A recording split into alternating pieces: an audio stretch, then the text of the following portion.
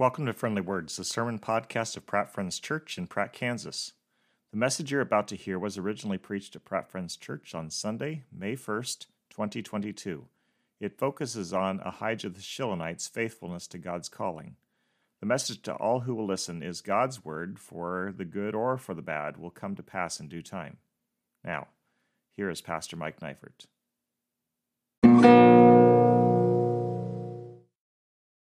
God, we pray that you would now speak to us, that we would hear your word and be moved by your word and by your spirit as your spirit makes your word come alive to us. God, help us to submit to you and to obey you, whatever it is that you say to us. Help us to recognize you and to know you better as we go to your word and the revelation that you've given us through your word today. We pray these things in Jesus' name. Amen. So, what is the most impactful thing anyone has ever said to you? Think about that for a moment. You don't have to shout it out loud. Just think about that. The most impactful, whether it was for good or for not so good. Now think on this, on those positive things especially. Was that thing said to you in front of a crowd in a highly public place, or was it spoken quietly, kind of out of the way, one-on-one? My guess is that most of the words that you remember moving you powerfully were spoken discreetly. Am I right? Most of them. Who were those who influenced you in that unobtrusive way? My parents, without a lot of fanfare, urged me to follow Jesus in dozens of ways, reminding me to pray even when it was just about a toy that had been lost. A college professor, as we were talking before class, or maybe it was after, I don't remember all the details, asked if I thought I might possibly be called to preach. A fellow pastor spoke words of encouragement when I was pretty discouraged. A ministry friend spoke kindly of one of the songs I had written and shared at a retreat, all quietly, just making sure that I knew that somebody cared, that somebody noticed. Teachers, coaches, elders, close friends, they all hold sway in our lives, and their words make a difference in both positive and negative ways. Recognizing this, I aim to speak carefully in all of my dealings with people, obeying God's command that he gave to us through Paul, which is given in Ephesians chapter 4, verse 29. It says, "Do not let any unwholesome talk come out of your mouths." How much unwholesome talk? Zero, none, not even a little. Do not let any unwholesome talk come out of your mouths, but only what is helpful for building others up according to their needs, that it may benefit those who listen. Okay, think about the things that you've said this week. How do they measure up? And I'm not trying to put guilt on you or shame on you. I'm just saying sometimes we mess up on this and sometimes we get it right. So our goal is to let the Spirit use us to speak those things which will build people up and be helpful. Some of the words that I have spoken in the past don't meet the criteria of that verse. I pray God has healed the hearts of those with whom I have not been gentle or helpful. I pray that God would help all of us to speak in ways that would build up rather than harm.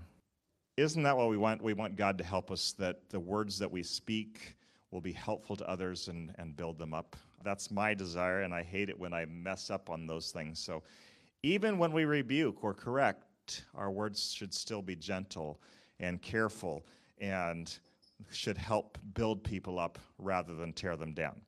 Well, in 1 Kings chapter 11, where we're going to begin this morning, there's this out of the public eye meeting between one of God's prophets and a man whom God intends to bless in a specific way. The prophet's name is Ahijah. He may not be among those that you remember well, not as flashy as Elijah or Elisha. No miracles are attributed to him. He didn't pen a book like Ezekiel did or like Amos. He slips into the narrative of Israel's history in 1 Kings 11 and exits the scene just 4 chapters later. Ahijah appears in the text late in Solomon's reign, a reign which began well but did not end so beautifully. After building the temple, an act which God was pleased with, Solomon was given great wisdom. People came from all over the world to hear his sage words, his proverbs. Everything was going great for Israel until the last few verses of chapter 10 when Solomon began to disobey God's commands. So before we talk about 1 Kings 11, let's look at those actions that Solomon took. And let's take a look at what God said through Moses first. Knowing the people would one day demand that God set a king over them, God gave Moses set standards by which the king of his people was to abide. These guidelines are found in Deuteronomy chapter 17, and we're going to read verses 16 and 17. The king must not acquire great numbers of horses for himself or make the people return to Egypt to get more of them, for the Lord has told you you are not to go back that way again. He must not take many wives, or his heart will be led astray. He must not accumulate large amounts of silver and gold. So how did David's son Solomon do? Not well. At the end of 1 Kings chapter 10, we find Solomon accumulating great wealth from those who came to visit him. We also see him acquiring a great number of chariots and a great number of horses, some of which he went to Egypt to get. He's disobeying very specific commands from God.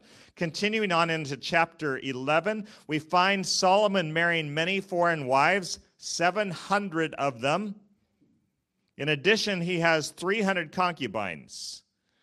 Seems like an awful lot of women to keep track of and to please. Now, I'm not sure how many is, if you look back into Deuteronomy 17, but I'd say that possibly 1,000 might be many. Maybe. It's certainly enough to bring about the result which God warned in advance would take place. He said, they're going to lead you astray, and we're going to see that in just a second. So let's look now at 1 Kings. We're going to look at the first 7 verses of chapter 11. We're going to look at 1 through 7. The picture that's painted here is not a pretty one.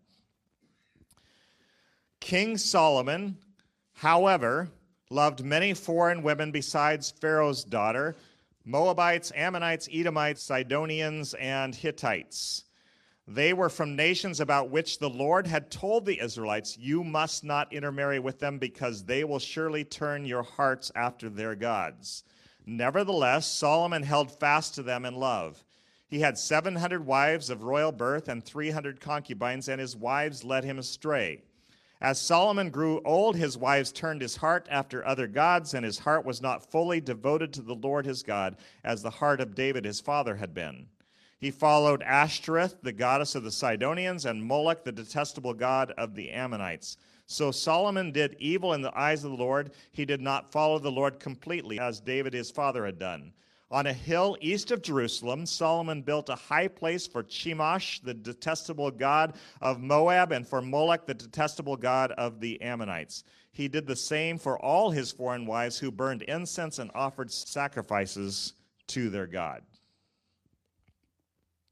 What a mess.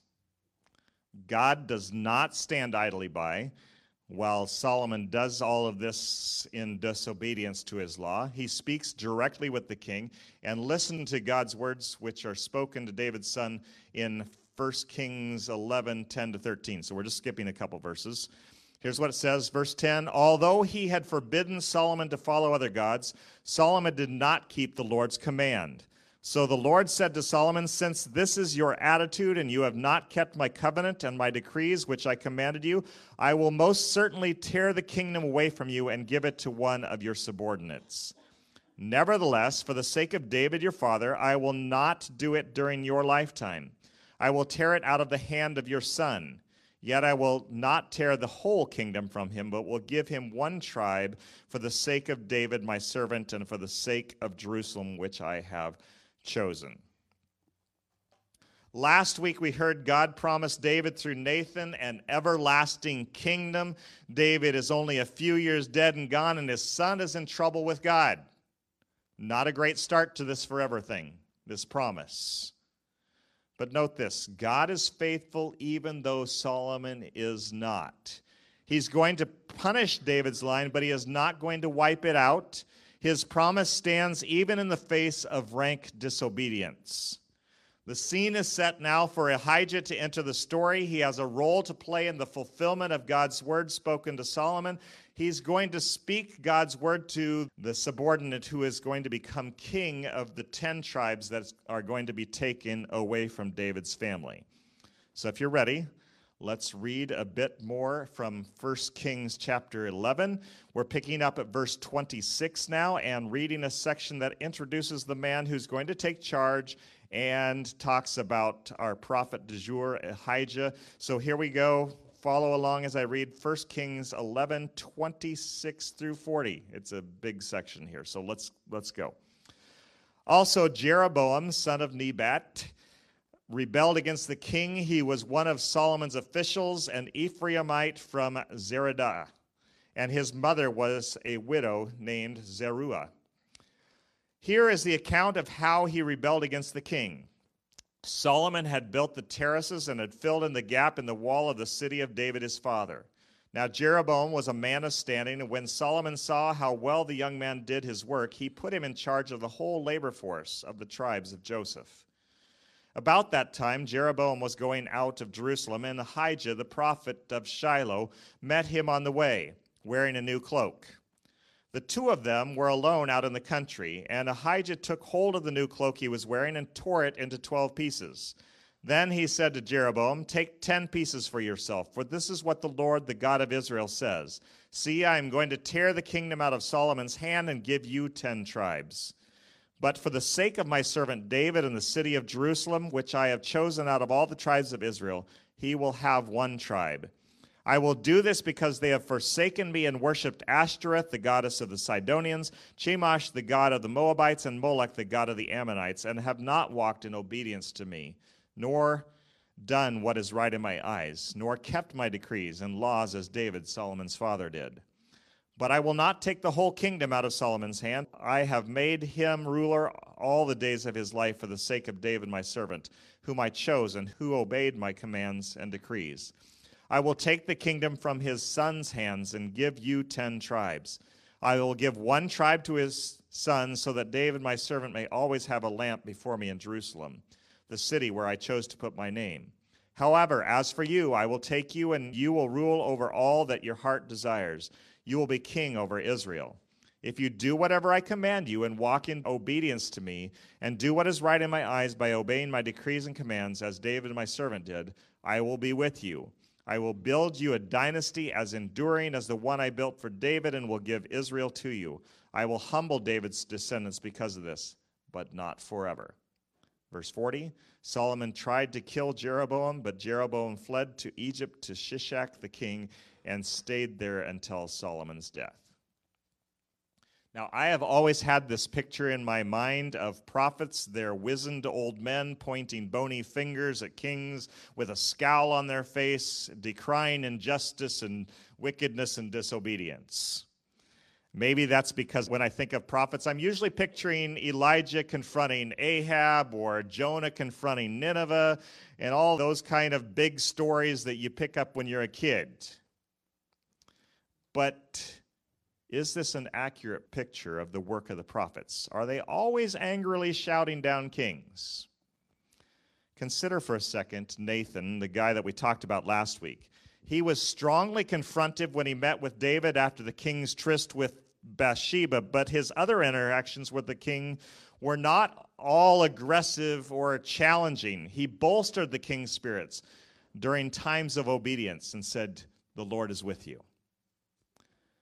We didn't read about it because there wasn't time last week, but in David's closing years, Nathan was the one who made sure that Solomon took the throne when others were plotting to crown another of the king's sons as successor. It was Nathan and Bathsheba who broke the story in the king's presence and helped him sort things out and helped him to figure out what to do so that Solomon would, as David had promised, become king. The story's in 1 Kings chapter 1. You can look at it if you'd like.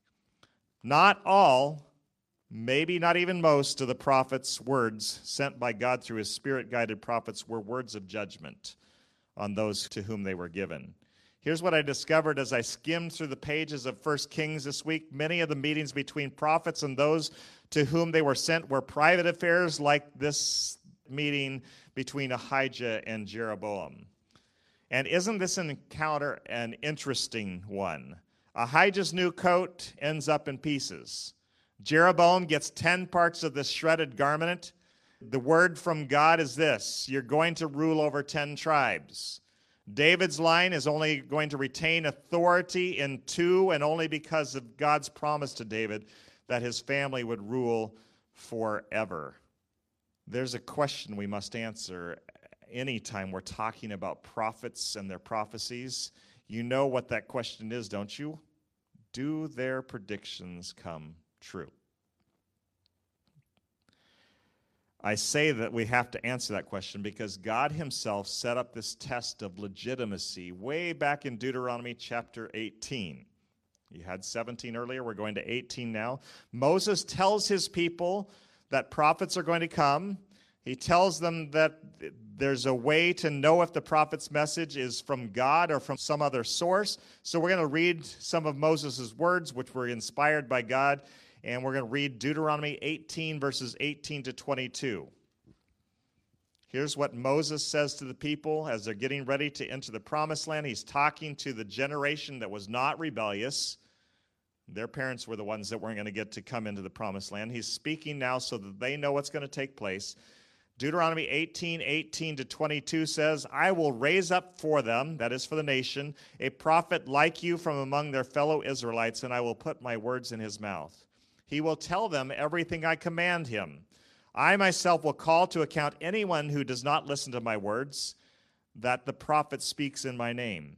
But a prophet who presumes to speak in my name anything I have not commanded, or a prophet who speaks the name of other gods, is to be put to death. You may say to yourselves, how can we know when a message has not been spoken by the Lord? If what a prophet proclaims in the name of the Lord does not take place or come true, this is a message the Lord has not spoken. That prophet has spoken presumptuously, so do not be alarmed. What are the guidelines for discerning whether a message is from God or not? The prophet speaks in God's name and not in the name of another God. And the second one, what the prophet says will happen, happens. The second of these is a bit more difficult because sometimes the word of God would come to a prophet and it wasn't accomplished in their lifetime. It was accomplished years later. I mean, the last of the prophecies concerning the Messiah were not fulfilled for nearly 400 years. Thankfully, Ahijah's prophecies of the division that was going to take place, it doesn't take long for that to be fulfilled. What he told Jeroboam about the future comes true in short order. So if you will flip over to 1 Kings chapter 12, you're going to see the matter settled. Solomon has died. I'm just setting the scene here. Solomon has died. His son Rehoboam has ascended to the throne. The people have asked for relief from the heavy burdens placed upon them by Solomon, and Rehoboam, Solomon's son, has promised an answer. He says, let me think about it. I'll come back to you. If we start at verse 13, we'll see what we need to see. So follow along as I read 1 Kings 12, 13 through 20. This is the shortest section that I could read and still show how God brought about the completion of the word Ahijah spoke. So we're starting at verse 13, 1 Kings 12, 13 to 20. The king answered the people harshly, rejecting the advice given him by the elders. He followed the advice of the young men and said, my father made your yoke heavy. I will make it even heavier. My father scourged you with whips. I will scourge you with scorpions. So the king did not listen to the people, for this turn of events was from the Lord, to fulfill the word the Lord had spoken to Jeroboam, son of Nebat, through Ahijah the Shilonite. When all Israel saw that the king refused to listen to them, they answered the king, "What share do we have in David? What part in Jesse's son? To your tents, Israel. Look after your own house, David."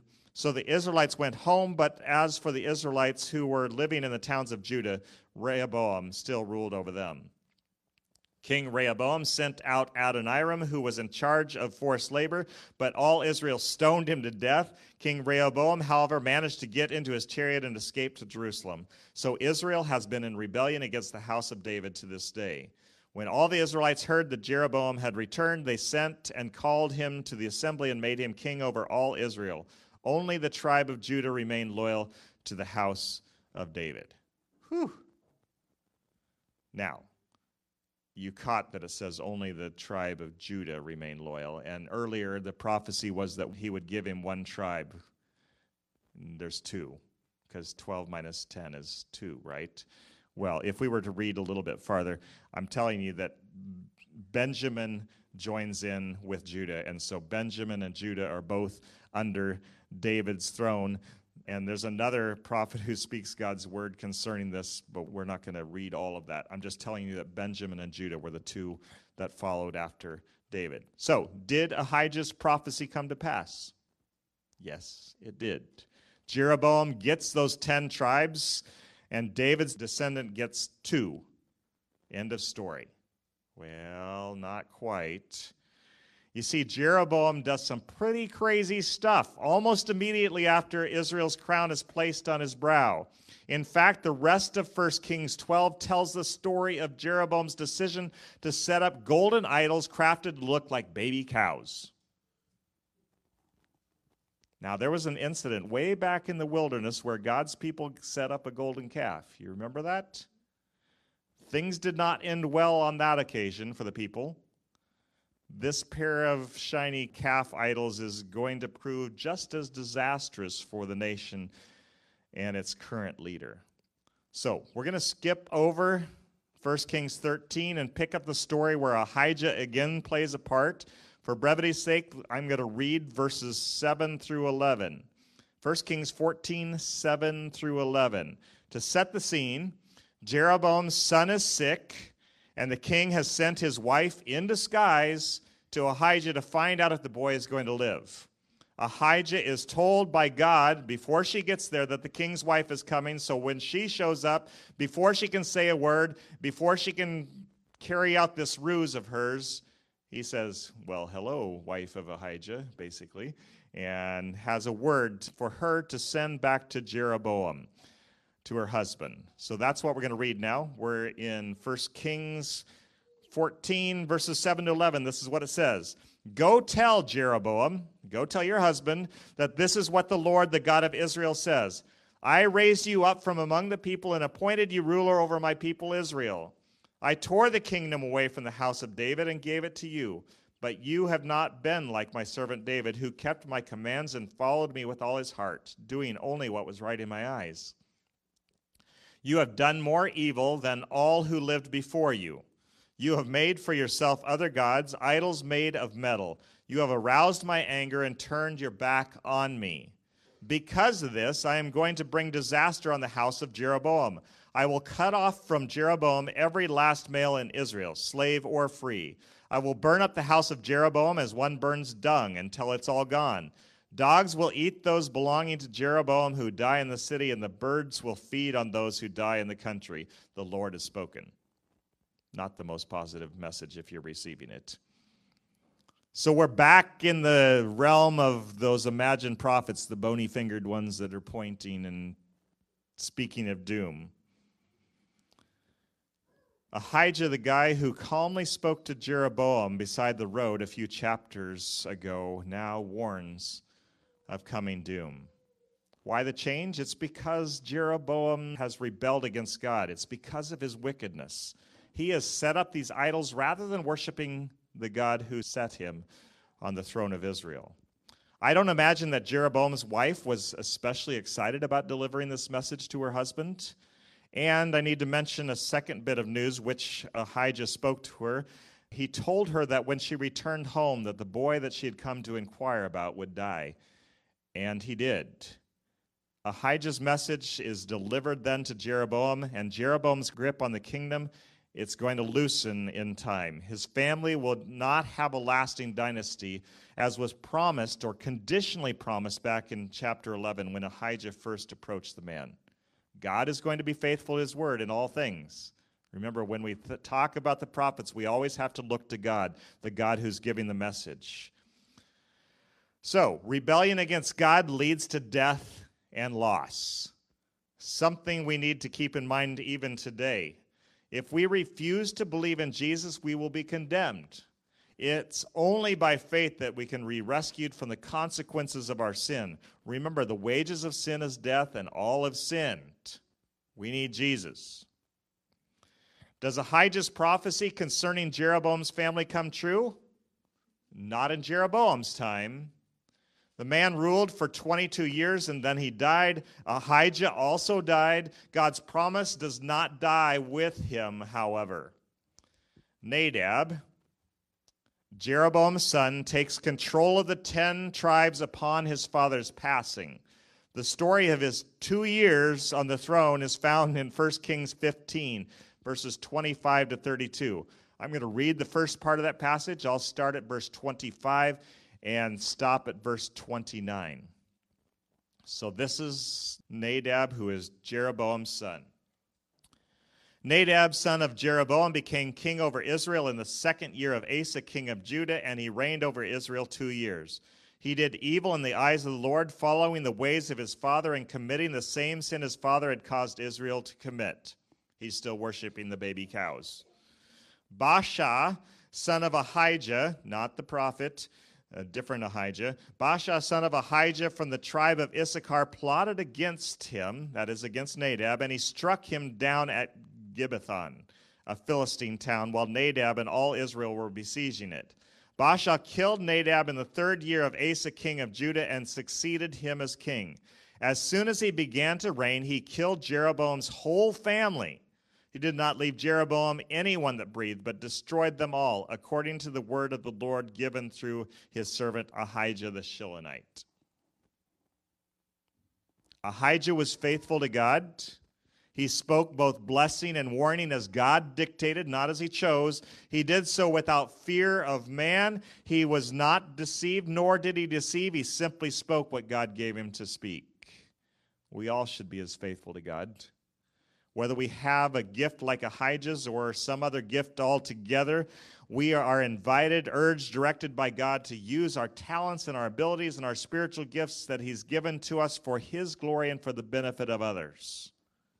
May we, like Ahijah, be faithful to God, always looking to him for what he has to say to us, always looking to him for what he has for us to do.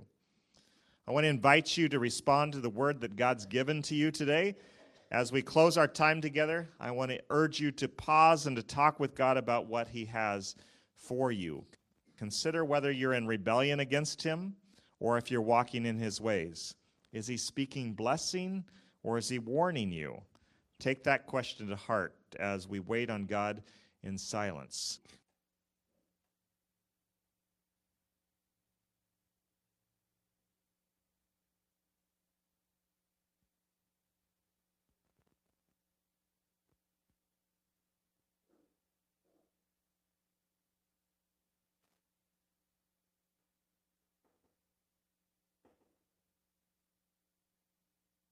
God, I pray that you'd help us to be faithful to you,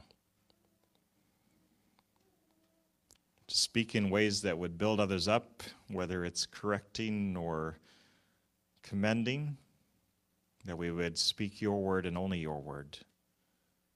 Help us to be faithful to that. And God, if you've spoken a word to us of warning, help us to heed, not to be like Jeroboam who chose his own way, but instead to choose your way and to obey you. God, help us to be faithful. In Jesus' name, amen.